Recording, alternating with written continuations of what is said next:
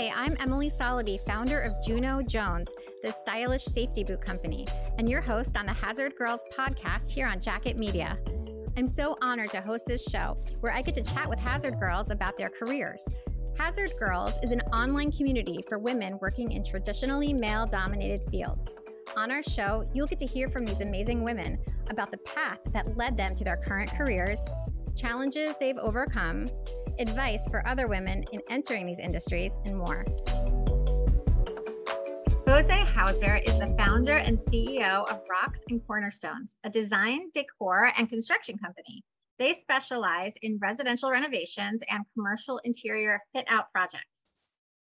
Bose has her bachelor's degree from Temple University School of Architecture with a minor in construction project management, and she earned her master's degree from Keller Graduate School of Management in Business Administration with a concentration in project management. Before starting Rocks and Cornerstones, Bose worked in the architecture and construction field for over 10 years. She has successfully executed, coordinated, and managed projects ranging from $25,000 to over $1 million by drawing from her vast experiences as a designer, scheduler, draft person, project manager, construction manager, and owner's rep and general contractor. So just a little bit of experience there, Bose.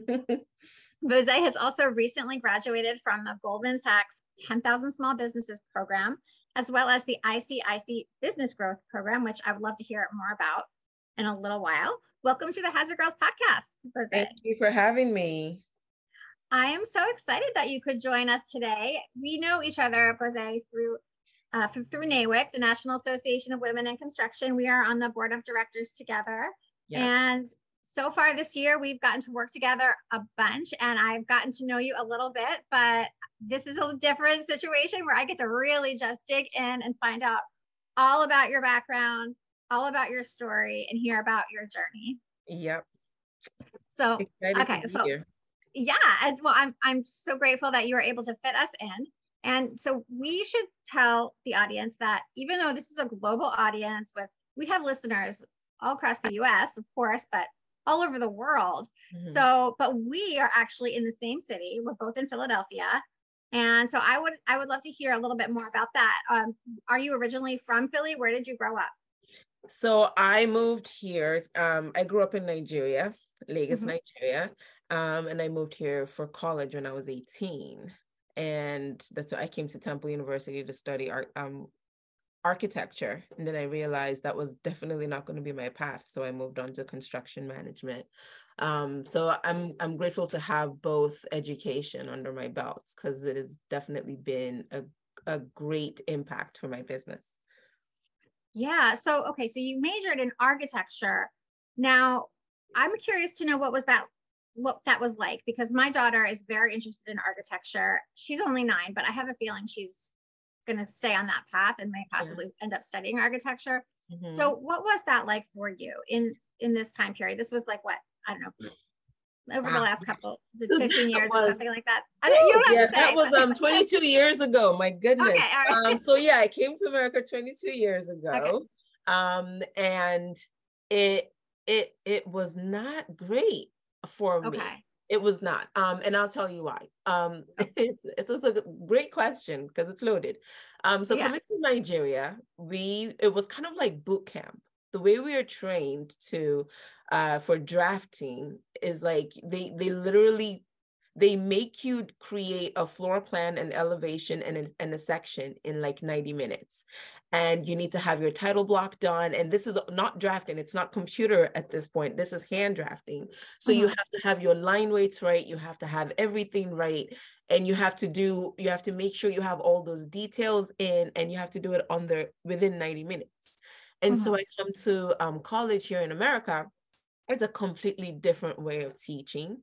So I was completely lost. For the first 2 years, I was completely lost in my education at Temple University because now they're making you do collages, which, to be honest, I didn't know what a collage was. And I was too embarrassed to ask. I didn't know what the significance was for me to be digging through the trash because some famous architect did it in the past. By the way, that's how the Guggenheim Museum was built. He had crumbled up his his drawings and threw it in the trash, and it gave him inspiration. So they made us start going through trash to like get inspiration from that. So oh I my was gosh. completely lost going from boot camp to this method of teaching. Yeah. And until I had this one professor who was really just a very strict guy, and he took no nonsense from any of the students.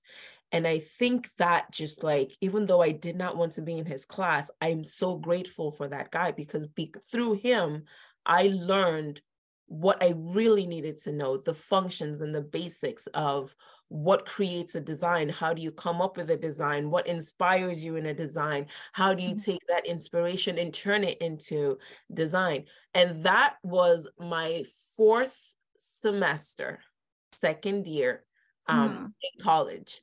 And I thank God for that teacher, for that professor, because if it wasn't for him, I don't know where I would be today. So yeah, if your daughter, I always say to people whenever I hear that they want to be in architecture, it is not for the faint of arts, you need to know what you're doing, and you need to really love it. Otherwise, everything and everyone will have an opinion to try to deter you from achieving that goal. So that's my advice. Now at Temple, so you were at Temple doing this, and the most fascinating thing about what you just explained to me was probably the fact that you came into college already having done architecture through a program. Was that in your high school? Yeah, so that was in Nigeria. We called it technical drawing at home. So it was all hand drafting, and we had our drafting board and our T-squares and pencils and whatever. We had all the stuff at home. And they taught you basically everything you needed to know to succeed in the industry. And then coming to America, I realized that you needed to have computers and all that stuff. So just having the drafting knowledge and the hands-on experience was great for me to be able to transfer that knowledge into the digital world. So yeah, we were properly trained at home, I would say. Yeah, because I think most people entering college don't have any background in it. They're probably just starting when they get there. So at least you had that leg up. I did. Yes. Yeah. Yes, that's a good point. The other thing that I would say is when I was in college, I don't know, it was an elective in college to take drafting classes, meaning AutoCAD, the digital drafting programs they have now. It was an elective. So if you did not elect to take that class, you did not have that knowledge. So I was one of the few that actually took that class. And at this time, AutoCAD was a new program. So it wasn't something that they were really pushing at the time. So I'm not sure. I'm hoping now that it's a necessity. Yeah. No longer like an elective. So yeah. I hope so. I hope they've upgraded the program since then. Modernized. We'll say modernized. I know. Yeah. So, okay. So you came from Nigeria, you said, and that must have been really scary for you to go to a whole new country and start this new program. Do you remember feeling, what did it feel like? Do you remember that feeling? So, yes and no.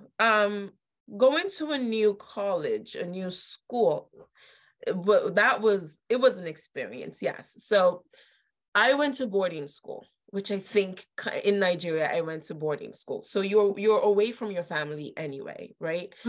And boarding school in Nigeria that I went to is like boot camp. I'm sorry.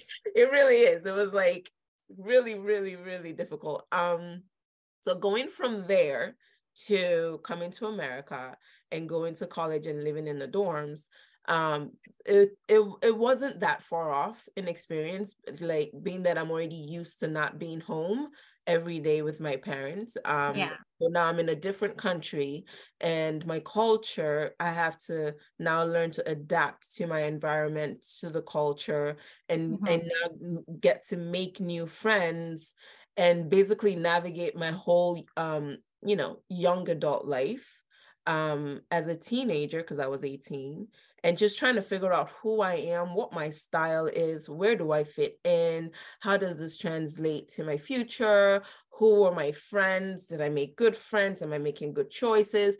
Like that's a lot to juggle. Yeah. And then try to keep good grades. So It was definitely a transition period. I would say years. It took years for me to find who I really was, to know who my, find my voice. But it was not so far off because, like I said, I went to boarding school and I've had to do that in the past, even much younger than I was in college. So, Yes. it wasn't such a huge transition, but it was definitely just trying to learn the culture or trying to stay true to myself while adapting to my new environment. That was something new. And you weren't completely in love with what you were studying, it sounds like. So how did you decide to take the construction management minor? So I knew, like, 3 years, it took me 3 years into architecture studies to realize this is not for me. Because I realized you would be sitting behind a computer all day long. And I love being outside. I love hands-on work. Like, I took on woodworking, and I'm making home decor pieces now. And so I'm like, I love working with my hands. I love being in the field. I love taking something that was once ugly and turning it into something beautiful. And although architecture gives you a portion of that, you're stuck indoors. You rarely get to be out in the field. And the field is where I know I love being there. So I was very smart in taking on the minor, and I actually didn't tell my parents when I did it. I just went and I took on the extra class, extra major, extra year in college. And I didn't even explain why. I just did it. I was just like, I'm doing this. And one of the best decisions I ever made in my entire life. And I didn't ask. I just went ahead and did it. And I didn't even, and to be honest, nobody ever came back and was like, where did this minor come from? I guess they just figured it took me 5 years to graduate, but I was like, I don't care. I'm doing it. And they didn't ask questions. So I was like, hey, it's good. It was one of the best decisions I ever made in my entire life. And so, okay, so then you graduated. So now you've got an architecture degree, a bachelor's of science, and you've also got this construction management minor. Did you go straight into the construction field from there? I actually know my first job was in a design, was in an architecture company called Darif Design, and I was a designer. And within 8 months, I worked my way up from. They literally only hired me as an administrative assistant. I was only supposed to be making copies and just helping the team out, and then I worked my way up. As soon as there was an opening, I'd say, hey, I know CAD, let me help you do whatever. And so from there, they discovered that I did know how to use AutoCAD. And so they started trusting me with more work. And then from there, it just went on, and I became one of the employees on my team. I became one of the people in charge of either managing other teams, because we were working on the Philadelphia airport at the time. So I was managing all the engineers, all the subcontractors, everybody that's meant to be working on this team. I was, coordinating with those companies and making sure everyone is on the same page. If we move this conveyor belt by 2 inches, we needed to notify everybody else, just to make sure it didn't affect their job. So it was great. Within 8 months, I did that. Unfortunately, it's a high turnover rate at Darif Design. So people typically don't last there that long. So I ended up moving on to that. I think my next job was working for another architecture company.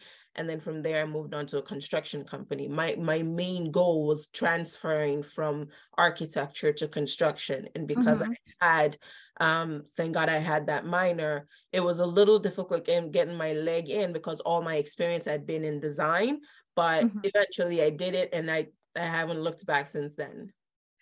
So I think it's really interesting how you went from when you got your first job, it was actually as an administrative assistant. And I feel like a lot of women, this happens to a lot of women, where that's the type of job we're able to get when we're at entry level. And it really says a lot about your abilities and personality that you were able to translate that into a more of a job that you were actually trained for. You were able to show them that you actually had those skills, and you were able to move up that quickly within 8 months. So would you recommend that path for women, or do you think that's not a good idea for women to do?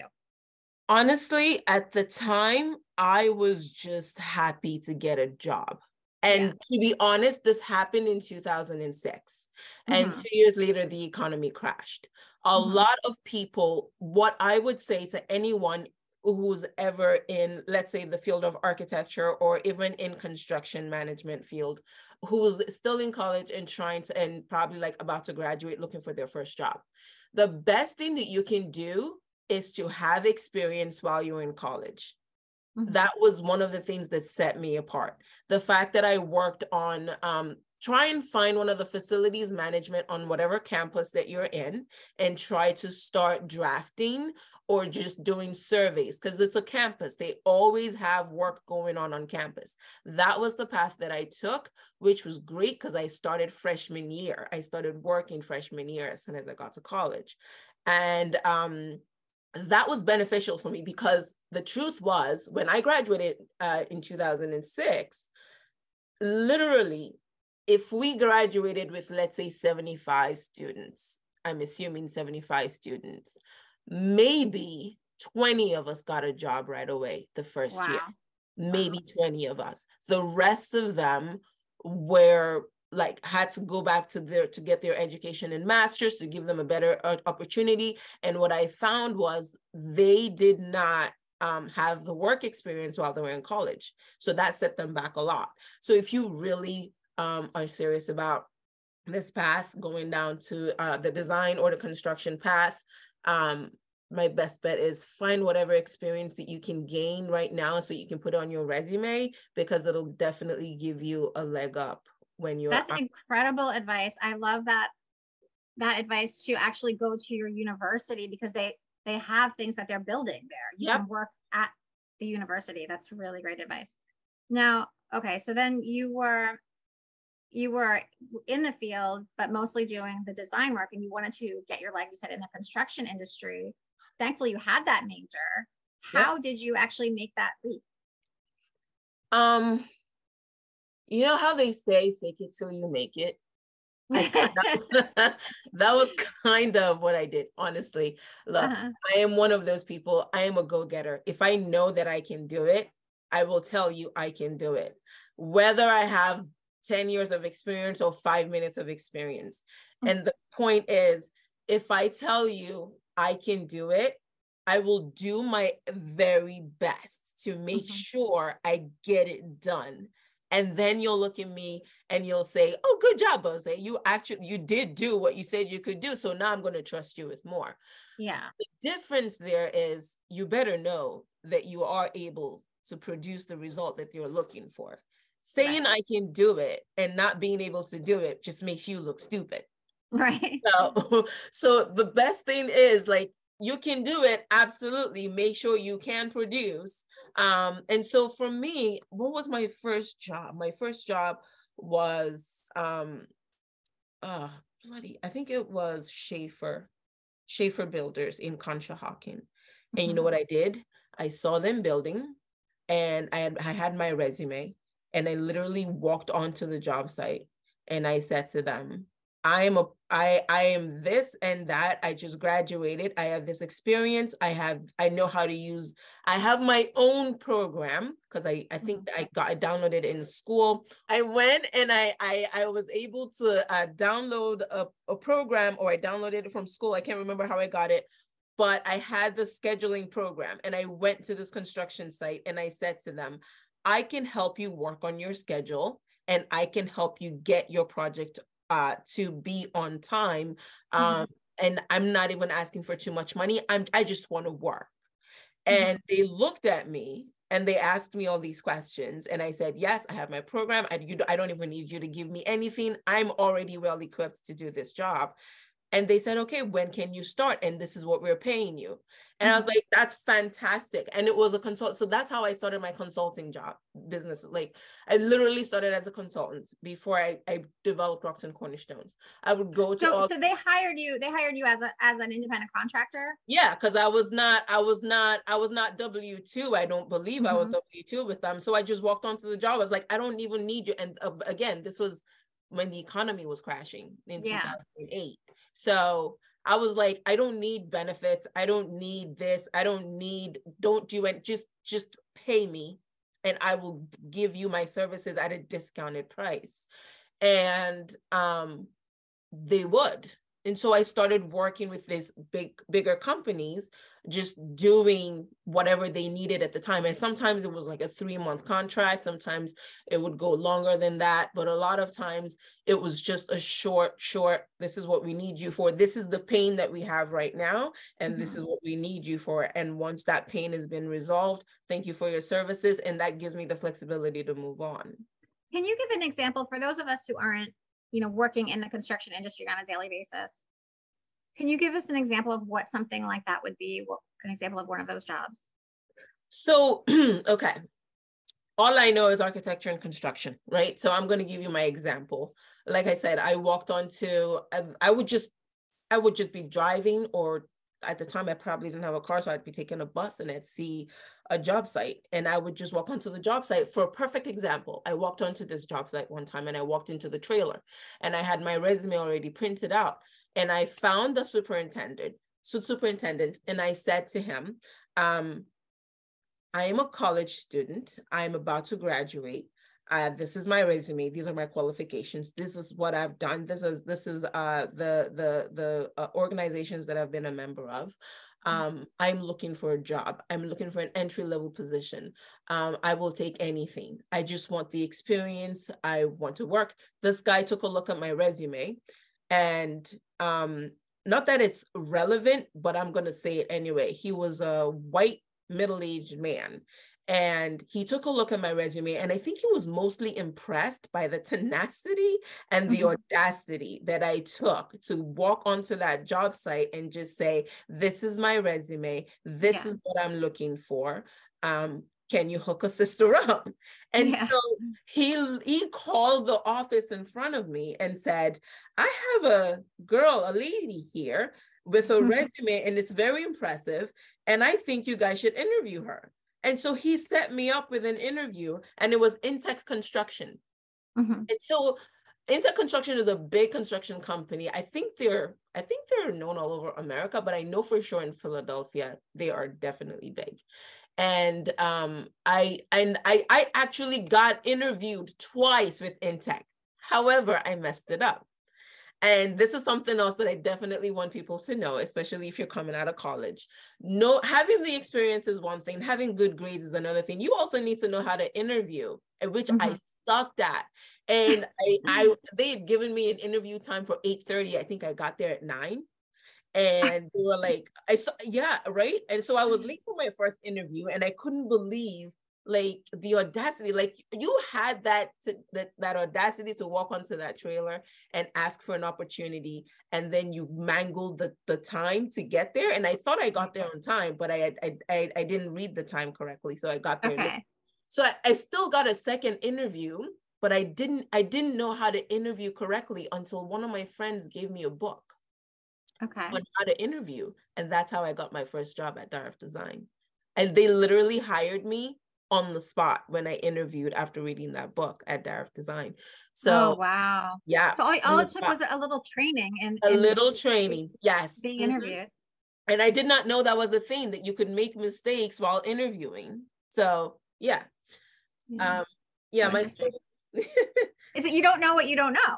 Right? Exactly. Yeah. Yeah. So, so you were working as an independent contractor, actually just getting these jobs on your own as a consultant. And how long did you do this before you decided to turn it into your own company? All right. So Rocks and Cornerstone started in 2009, but it wasn't officially registered until 2013. 2010, I had my first child. 2012, I had my second child and graduated my master's degree. 2014, I had my third child. And in between all that, I would just do a little project at a time, like just to keep the resume going, just to keep the experience going, and just to keep growing. But at the time, I had sort of taken a step back in my career a little bit while I was, building my family. But while doing that, I was still I had like speaking positions. Like I would just kind of go to a high school and talk to the students, tell them, you know, kind of advise them on what path to take or whatever. I did those, like very few and far in between, but I just did things to make sure that my resume didn't have this huge gap in it. Mm-hmm. There's nothing wrong with taking time off to be a mom and, you know, start your family. And I'm glad that I did it the way I did it. Because it also allowed me to be home with the kids, you know? And then 2012, after my second child was born, I ended up taking, again, this is the economy was pretty bad. So I ended up accepting a job at the Home Depot as a kitchen and bath designer, which at the time I didn't realize was actually a good thing for me, especially for my business, because one of the things that we really excel at right now is kitchen and bathrooms. And I want to attest that to my training from Home Depot. And at the time it was very difficult for me to say that, you know, I had a master's degree in business and project management, and I'm working at Home Depot. So that was a huge, you know, blow, I guess, so to speak. I can look back at it now and say, thank God for that experience, but that was a huge blow because, you know, I have a master's degree, right? But you have to do what you have to do to put food on the table. And so my husband, I was married at the time, obviously, and I had 2 boys. And then January 2013, I believe I sent an email to this guy. I had interviewed with his company 2 years ago, and they had chosen somebody else. But I had kept in touch with the business owner, which is crazy, right? Because I had kept in touch with this guy, and I just sort of mentally made him my mentor without him knowing he was my mentor. And so I would just randomly ask him a question like, how do you do this? And how did you survive? Or how do you get over this hurdle if you're facing? How do you, you know, like, I just kind of would ask him questions like, how do you do whatever? But again, I never told him that I saw him as a mentor. This man literally did not hire me, but I knew we connected because he had called me personally to say, I am sorry. I really wanted to hire you, but we went in a different direction, right? Typically, they just say, sorry, you didn't get the job. Yeah. Guy called me and I was like, okay. So I struck a chord with this guy one way or the other. He really liked me. Again, I had read the book on how to interview. And I just already had the experience and whatever. By the way, the book is called Knock 'Em Dead for whoever is interested. I was about to ask you that. You mentioned it twice. We have to tell people what this is. Knock 'Em Dead? It's Knock 'Em Dead. And the author is Martin Yates. Okay. Martin Yates, Y-A-T-E. Okay. Yeah. So I ended up like keeping in touch with this guy for 2 years. Randomly, I just asked him questions. And then one final day I sent him an email and I was just like, I don't know if I confided in him, but I was just like, I need something. Like, I need something to be better. How did you build your business to where it is? Right? Something like that. And he responds with, I have a job opening right now. And we would love to hire you. We would love to have you on our team. What's your availability? Are you still looking for a job? And I was like, at the time I was still working at Home Depot. And I was like, I'm jumping ship instantly. And so this guy comes back and he's like, how much would you accept per hour? And I gave him a number. I was like, well, in my previous job, I was making at this time, this is 2013, I was making $25 an hour. And he came back and he said, well, I will offer you $30 an hour. And I was just like, oh my gosh, like, this is amazing. Like, this man offered me way more than I even asked for. So I was super excited. I was working part-time. It was supposed to grow into a full-time position. And it was great because that's when I became an owner's rep. Like, I was working as an owner's rep for this company called Becker and Frondorf. And I really loved it. My experience there was great. Like, it was great. I still, that's one of those places where, like, you gained a lot of, respect. I definitely have so much love and still respect for that company because what they do is amazing. And it's not easy being an owner's rep. So that was how I got that job at Becker and Frondorf. And so I ended up having, getting pregnant, and I took a step back from all of that. And truth is, I was actually let go at Becker and Front. That's the truth. You were actually what? They let me go at Becker and Front. And my understanding of what happened is the guy that hired me is leaving Becker and Front. He's retiring. He started it. Bill Becker is one of the founding partners of Becker and Front, and he retired.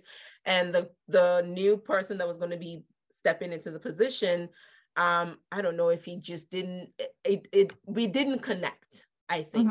So they let me go, which was fine. Because right after that, I found out I was pregnant with my daughter. And so I was like, you know what? At this point, I had done everything. And the reason why I'm even saying this is because I sincerely believe, I'm a Christian woman. I sincerely believe everything happens for a reason, right? The reason why I'm even bringing this topic up, because I could have avoided it, is this. When they let me go at Becker and Frondorf, and it wasn't Bill Becker that did it, it was a new partner that was coming in. I literally said to myself, I am never working for somebody else again. Never. At that point, it was August of 2013. I said to myself, I am never working for somebody else again. Because at that time, I had dedicated and I had decided that I would spend at least 3 to 5 years with Becker and Frondorf and just be there and be a team player and grow with them. And then that happened. And it was not for a just reason.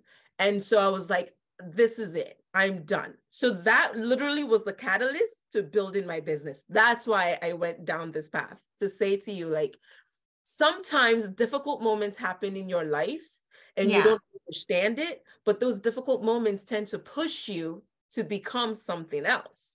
And so Rocks and Cornerstones officially started in 2013 after I was fired from that job. And I have not looked back ever since, and I have not worked for anybody else ever since.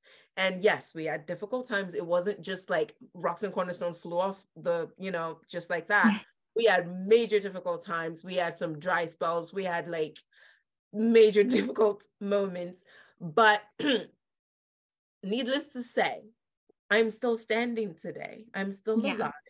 And my business is growing and my projects are only getting bigger and bigger. And there are times when I would look at myself and think to myself, oh my gosh, what am I doing with my life, right? But then when you're able to reflect on where you've come from and where you are, I just have to thank God every single time that, it has been a tough journey for me, but it has been successful regardless, I'm healthy, my children are healthy, my business is growing, we're making moves and we're taking on bigger jobs, and it's great. And for the most part, aside from my husband's support, it has been me every step of the way, just working. And my mother has been a great advocate for me as well.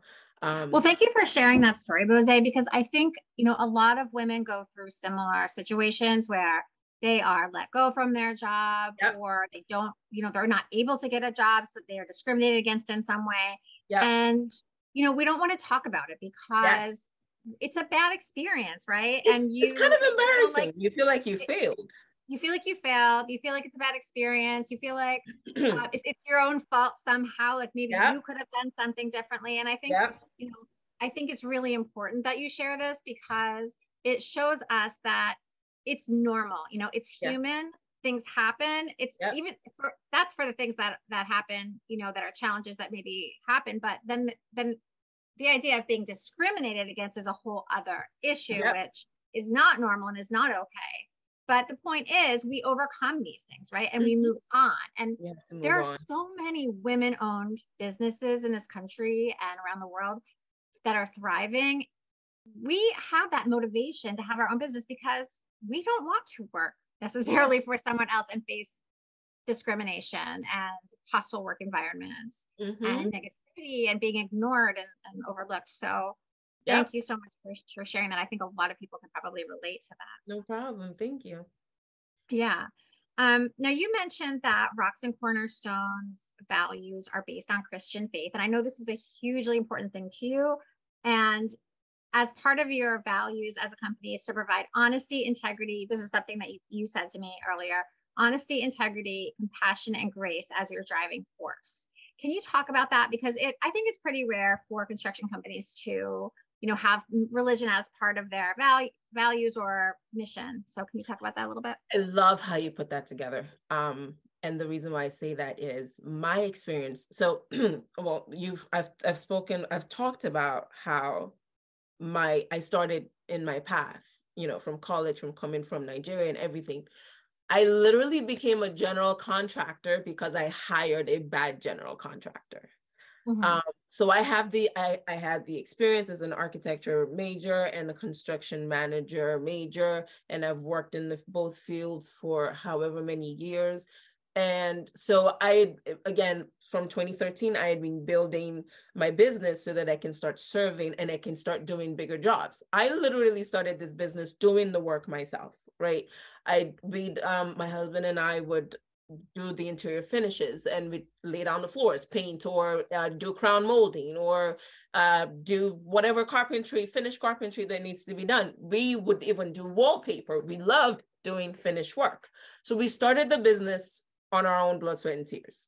And then eventually we started to grow where we needed, our scope of work started to get bigger. So we needed to hire subcontractors or whatever. And at the time I did not have my general contractor's license. So I needed to rely on a third party to help me pull permits in the city of Philadelphia and to help me just coordinate. And I would just do the project management. So I found this client who wanted us to rebuild or renovate a house that was completely burnt down. And we needed to do all the framing all over again, all that jazz. It was literally like crisp. So I hired this contractor and I paid him the first quarter of the funds. And the budget was for $55,000.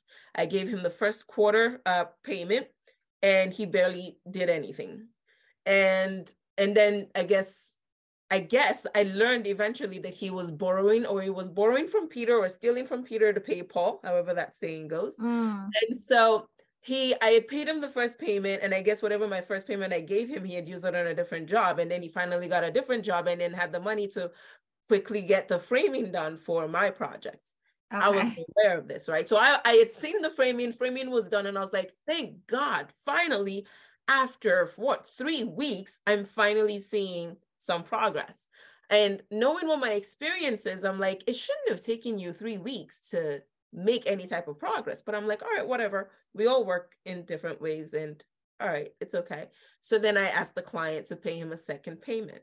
Client pays him a second payment, and client was like, this guy's progress is not really, are you sure you want to pay him a second payment?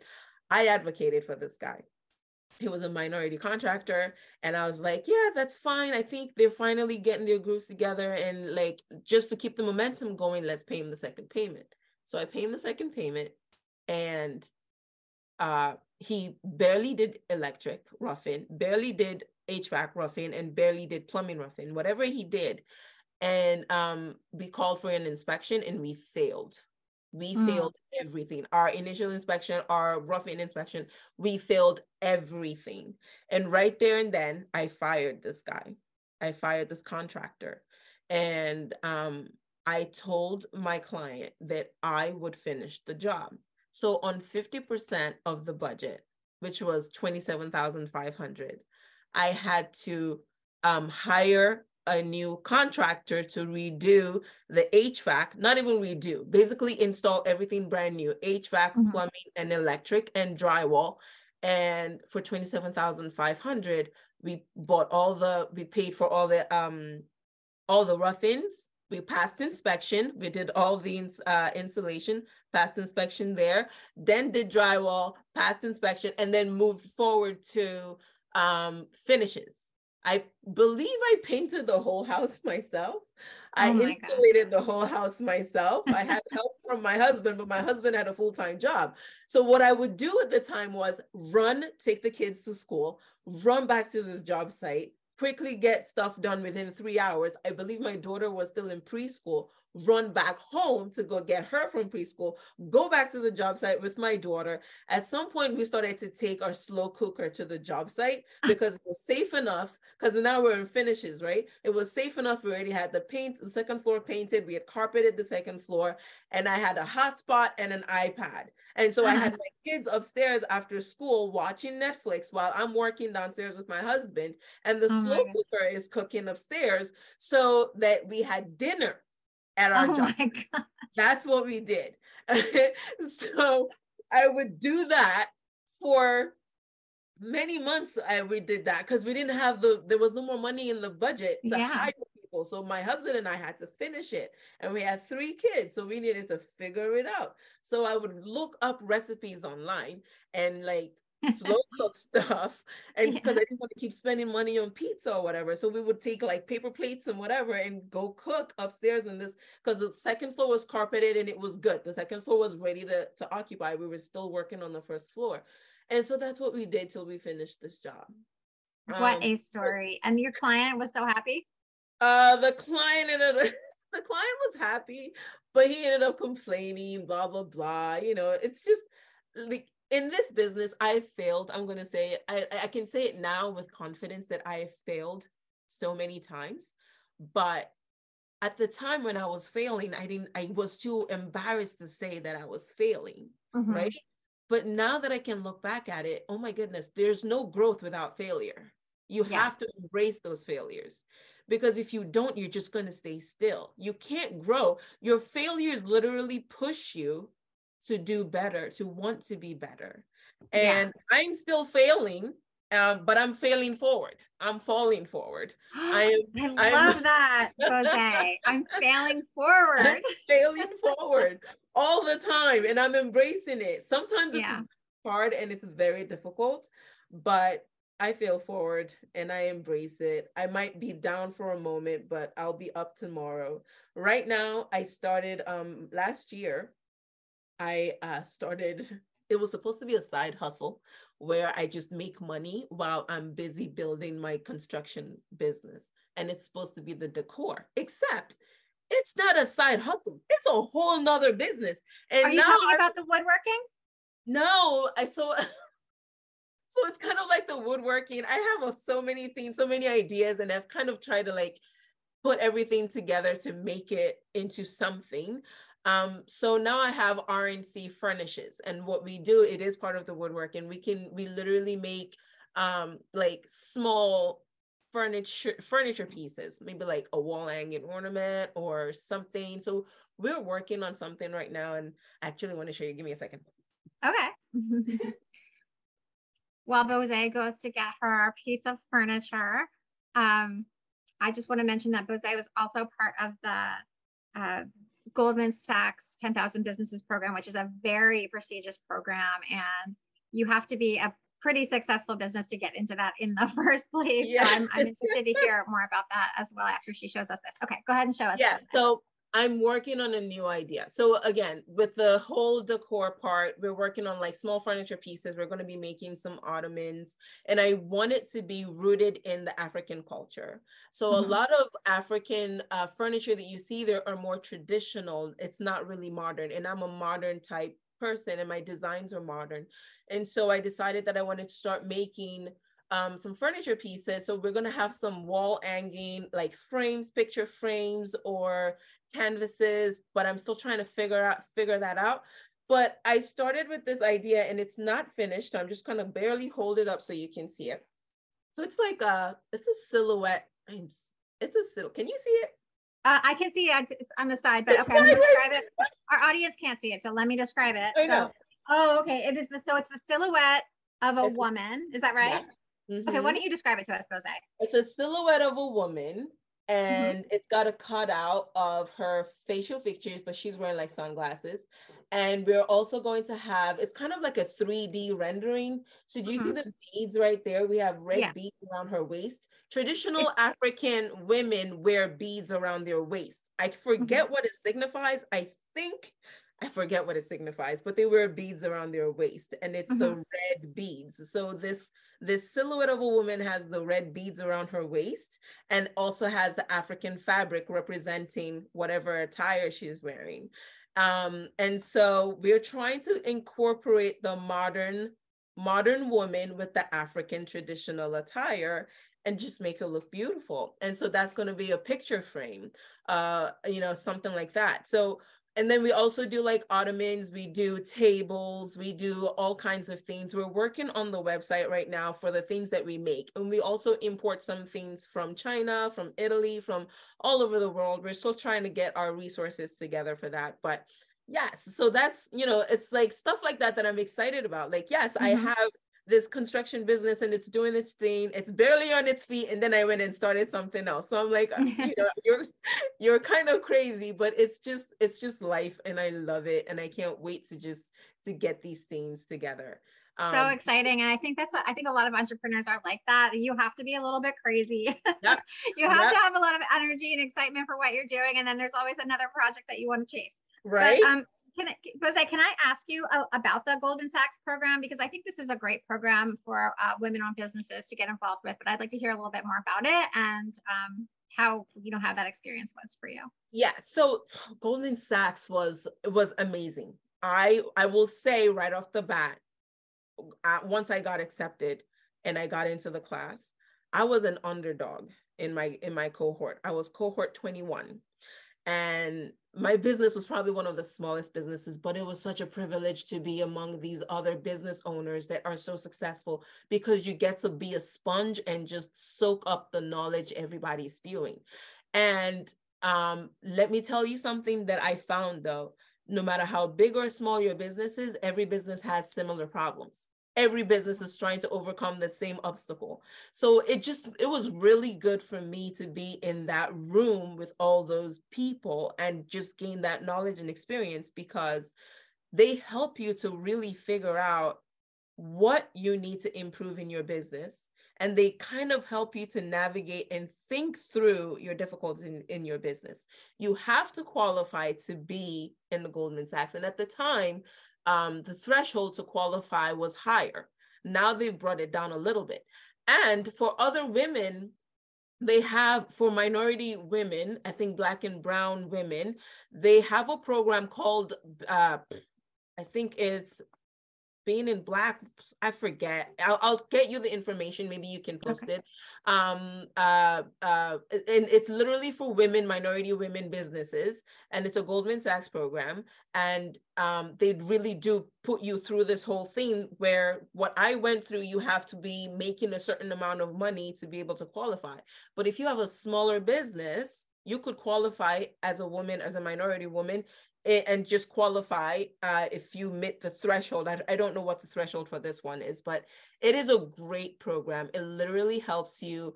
It tells you, teaches you about marketing, about finances, about knowing your numbers, and just, finding opportunities, and just being able to think through personality traits and all kinds of things. It's a great program. And when I graduated Goldman Sachs, 10KSB, I graduated in 2020. We were the hybrid class where we were in person, and then we had to go online because COVID started. My business did the most it ever did. It was the most successful at that time. It has been successful since I've done Goldman Sachs. And I took on ICIC as well, because you can't stop learning as a business owner. You can't stop learning as a person, period. It's similar to Goldman Sachs. It's something inner city capital. I don't know what it stands for, but it's similar to Goldman Sachs, where they teach you, this is a self-paced course where they teach you, basically you have to work through it and you have to earn the credit to graduate. And they teach you how to run your business, and they teach you all the basic things like the marketing, what you need to market, who's your market audience. And they have the tools to help you figure out if this is what you're selling, your audience is probably going to be Pinterest. If this is what you're selling, you probably are going to be Instagram. And they've already calculated it where they know that majority of the people on Instagram are men, majority of the people on Pinterest are women, majority of the people on Facebook are older generations. So they've done that. So that way you're able to figure out, okay, who are you marketing to, and what's the platform that you should be marketing? Things like that are things that business owners need to know. People who are even consultants, it's things like that you need to know. I'm forever learning, and I'm still going to be learning. And yeah, those programs have been very paramount to me growing my business to where it is, and I'm still growing my business. I'm not done yet. Okay, so highly recommending Goldman Sachs. Absolutely. And ICIC. Okay, Absolutely. So Bose, how can our listeners find you, connect with you personally, and also your businesses? Where can they find your businesses online? I am online.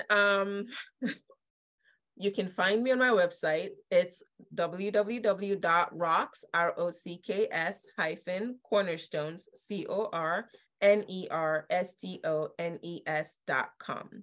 From there, you can also connect to, on my first page, you can connect to RNC Furnishes, which is RC Furnishes, FURNISHES.com, if I spelled that correctly.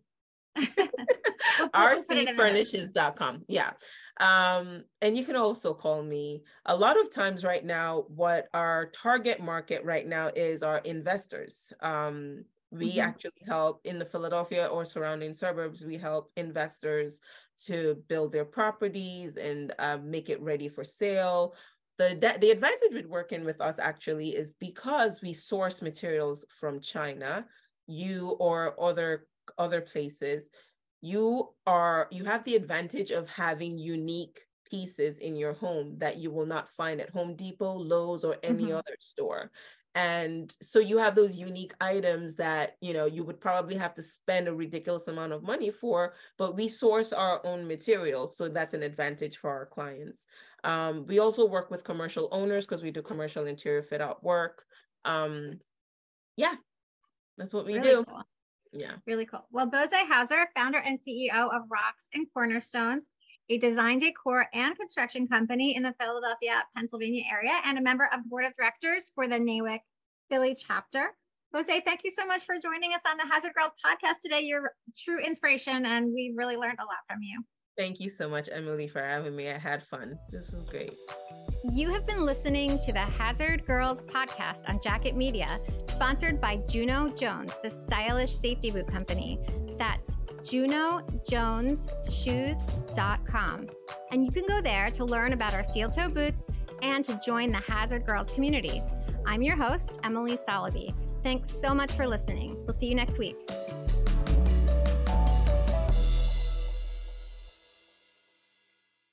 This podcast is a part of the C-Suite Radio Network. For more top business podcasts, visit c-suiteradio.com.